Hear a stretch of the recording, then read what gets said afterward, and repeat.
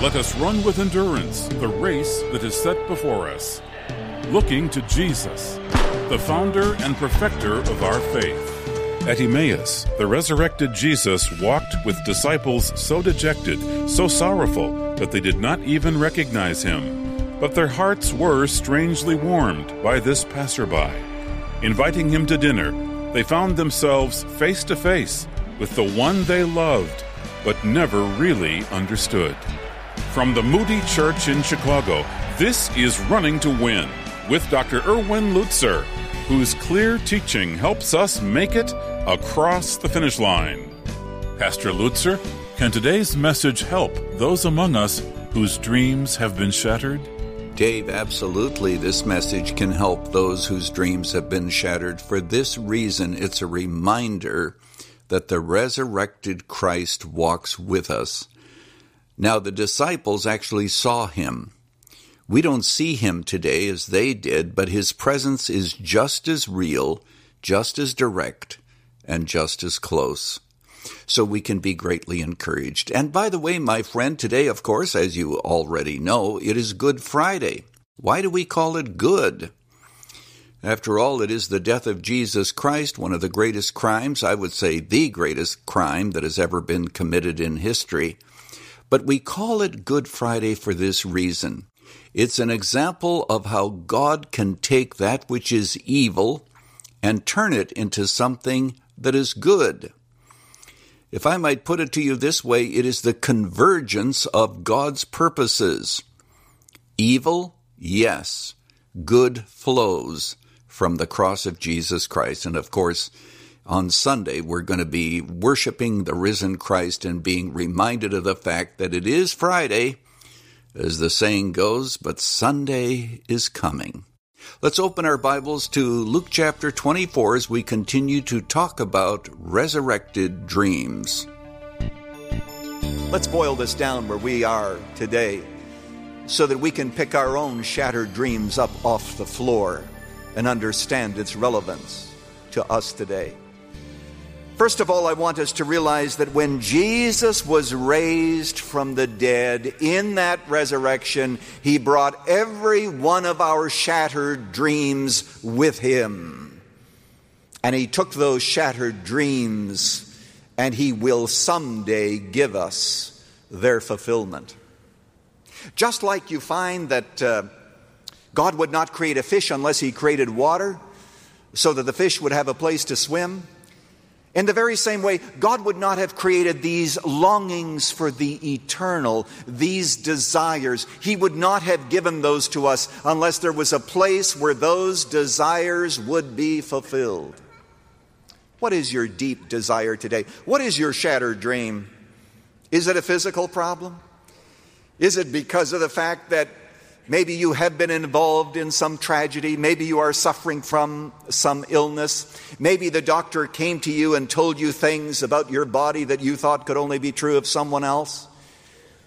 And you say to yourself, oh, this is the end. I begin to see the end coming. I will never be able to enjoy life again. I want you to know today that when Jesus was raised from the dead, with that resurrection, he gave a promise of health, of beauty, of strength. All that we need to do is to look at how Jesus Christ's body functioned. With that tremendous power that we spoke about, the ability to say the word and to go from one place to another. And we shall be like him, the Bible says, for we shall see him as he is, like Christ. You want to know what you're going to look like? Just look at the resurrected Jesus. You'll notice in the text, incidentally, that our resurrection body will have flesh and bones. It says in verse 37, Jesus is speaking, look at my hands and my feet. It is I myself. Touch me. A ghost does not have flesh and bones as you see I have. We're not going to be ghosts someday. Aren't you glad for that? We're going to have resurrected bodies. In fact, he showed them his hands and his feet, and while they did not, could scarcely believe because of joy and amazement, he says to him, and this will be of great comfort to many of you, is there anything here to eat? And he ate with them, so we will even eat with our resurrection body. Say, I have one great dream, and that is for good food. It's coming. Some of you say, my shattered dream is my family. I've been betrayed in relationships. I feel lonely. I feel as if there's a part of me that is missing. You'll notice that Jesus gathers the disciples here and he eats with them as a sign of fellowship. And you remember what he said to Mary. He said, Mary, don't touch me because I'm ascending to my Father and to your Father and to your God and my God. Think that through. He's saying, Mary, I want you to know from now on, God, of course, is my Father, but he's your Father too. And that means that you and I are brother and sister. We are now members of the same family. We are brought into the fellowship of believers, and this begins already on this earth and will eventually be completed, because one of the things that will happen in heaven is this, that the intimacy that you now enjoy with the nuclear family, those of you who have good families, that intimacy is now going to be broadened to include all the people of God, so that we will have fellowship not only with Jesus Christ, but with one another. The deepest longings of the human heart for acceptance and belongingness are met by the resurrection of Jesus Christ from the dead. You say, oh, Pastor Lutzer, my dream has been shattered. My dream was to have some wealth and some security. You know what it says about those who are redeemed? It says, he who overcomes, I shall give to him all things. Because we are brothers of Christ, we are heirs of God and joint heirs with Christ. And every shattered dream will someday be put back together and fulfilled. But there's a second lesson that comes to us, and that is that Jesus does walk with us in our disappointment and our pain. Here along the way to Emmaus, they did not recognize him, but Jesus was there. And after Jesus appeared in Jerusalem, keep in mind that Jesus traveled that distance twice that day, once while he was walking with them, and then a second time where at the split of a second he went from Emmaus to Jerusalem with his glorified body. But mark this well, he was just as much with them on the way back to Jerusalem as he was with them on the way to Emmaus, because the Lord's presence is with us. God will never abandon you. He will never leave you alone. He walks with us, but sometimes we don't recognize him. Our eyes are hidden, and we don't know that Jesus is next to us. Remember that old story about the man who was walking along and saw two sets of footprints. And then on a piece he saw only one set of footprints, and those were the footprints that were present when he was going through a tremendous difficulty. And so he said to Jesus, Jesus, you walked by my side, but when I needed you the most, you abandoned me. And Jesus said, no, when you needed me the most, I picked you up and I carried you. He's with his people. Finally, I want to emphasize this, though, that if you do not invite Jesus into your life, he will go on by. You'll notice what the text says. As they approached the village to which they were going, Jesus acted as if he were going further. And he would have, except for the fact that they constrained him. They said, please stay with us. And so Jesus stayed. I want you to know that the blessings that I've been talking about, the shattered dreams that are going to be put back together, is really only a message for those who trust Jesus as Savior, who've invited him into their lives and who've trusted him to be the one to take away their sin. And the reason for that is very obvious, is that God cannot do all of these things for those who are alienated from him, but only for those who've been reconciled to him by the death of the cross. Suffering must precede the glory. First the cross, then the crown.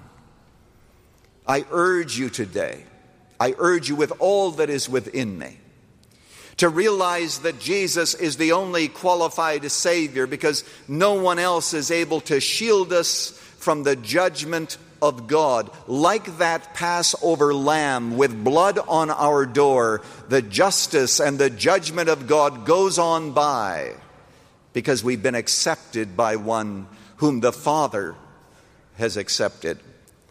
The resurrection of Jesus Christ is God's amen to Christ's verdict on the cross. It is finished. It is finished. And he invites you today to believe and to trust him. If we had time, I'd show you in the text of Scripture. It says that their eyes were opened and they realized his presence. And a little later on, it says in verse 45, he opened their minds that they might understand the Scriptures. To understand the presence of Jesus, to understand also the wonder of his purpose. That belongs to those whose eyes have been opened to believe on him.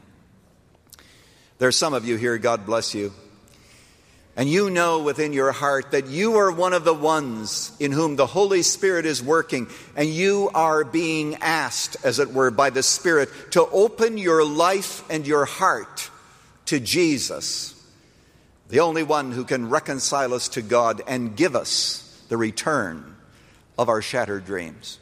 Because I want you to know, and I want to say this very clearly, if you do not trust Christ, every shattered dream will become a horrid nightmare of misery and unending regret.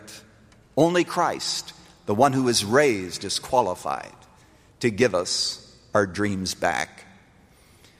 A little girl was dying in the hospital, and the doctor, being somewhat negligent, thought that she could not hear what he said. And he said to her mother, "Poor little child, her best days are over." But the little girl was able to hear, and she whispered, "No, my best days are still to come." And if we trust Christ, our best days are still to come. As a matter of fact, it says, "He who overcomes, I will grant to sit with me on my throne, even as I overcame and sat with my Father on his throne."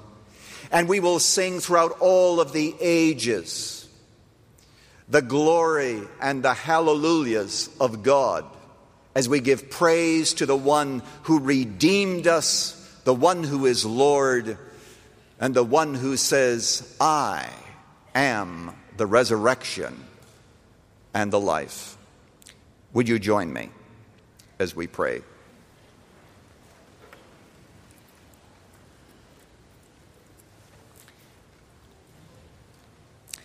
Our Father, we ask that your blessed Holy Spirit would take these words and apply them to those who sense that inner longing for the fulfillment of their dreams. Help them to see the wonder and the beauty of Jesus, the only qualified Savior who can reconcile us to God. And now I'm talking to the congregation that is present. If you here today have never trusted Christ, even at this moment in your heart, you can say, "Jesus, I want you to be mine. I do not want you to go on by. Stay with me. Save me. Forgive me." And Father, because of your grace, we shall sing your praises forever. Help us to do it effectively. Amen.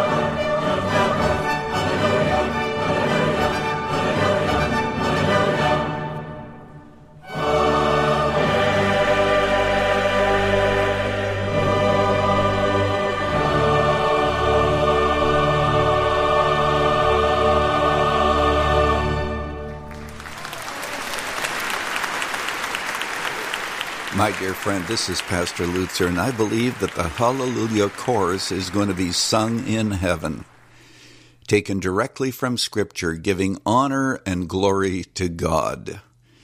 Now, we know today is Good Friday. Let me ask you a personal question. Where are you on your spiritual journey?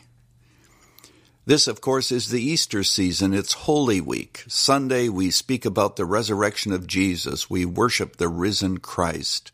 Is your heart cold toward him? Have you walked away from the cross?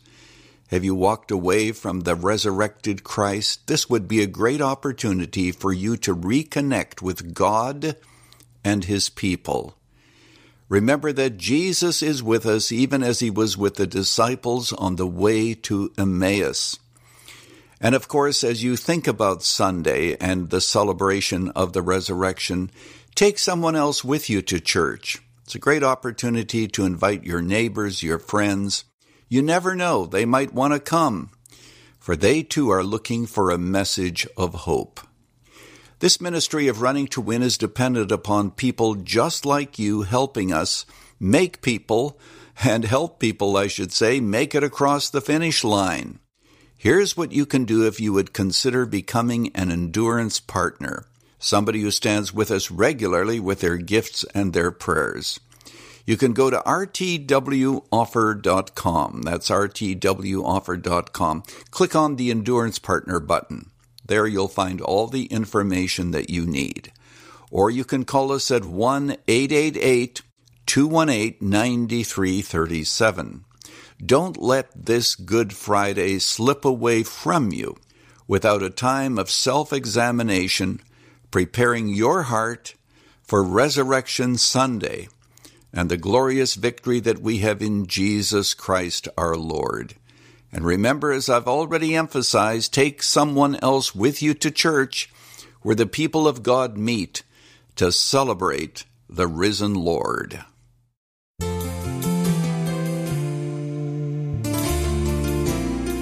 It's time again for you to ask Pastor Lutzer a question you may have about the Bible or the Christian life. When you say Bible, some feel only one translation qualifies to be called the Bible. Stephen listens to Running to Win and faces this dilemma. My father and brother are strict King James Version only and think anyone else who isn't is terribly wrong and liberal. If I were to tell them that I read and study other translations, they'd lose respect for me and treat me differently. I currently have to hide my other translations every time they come to visit. Should I confront them about this issue? And if so, how? Well, Stephen, ultimately I can't answer that question for you because only you know the dynamics of your father and brother and family and what kind of a situation would arise if you were to confront them. I think you should, but that's a judgment call that you need to make. Let me say this. There are those who believe that the King James is the only Bible we should use. I believe that they are very wrong. The King James, of course, goes back many centuries. It was a very good translation. It influenced English literature. But at the same time, language changes. And translations are not inspired by God. Sometimes there is a much better way of saying something, particularly as language is in flux and you have new expressions. The King James Version of the Bible certainly served its generations, but we do live in a different age. Now there's something else. There are many scholars who dedicate their lives to finding the most accurate manuscripts of the New Testament.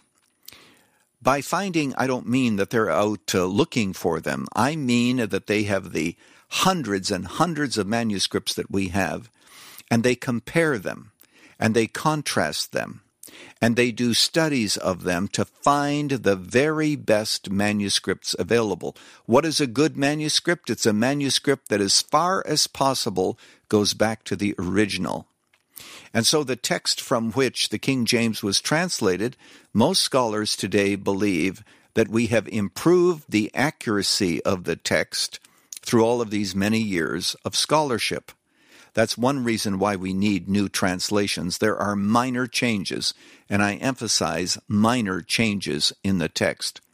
Furthermore, there are some very contemporary ways to say the same truth. You find this, for example, if you have a more contemporary translation of the Bible.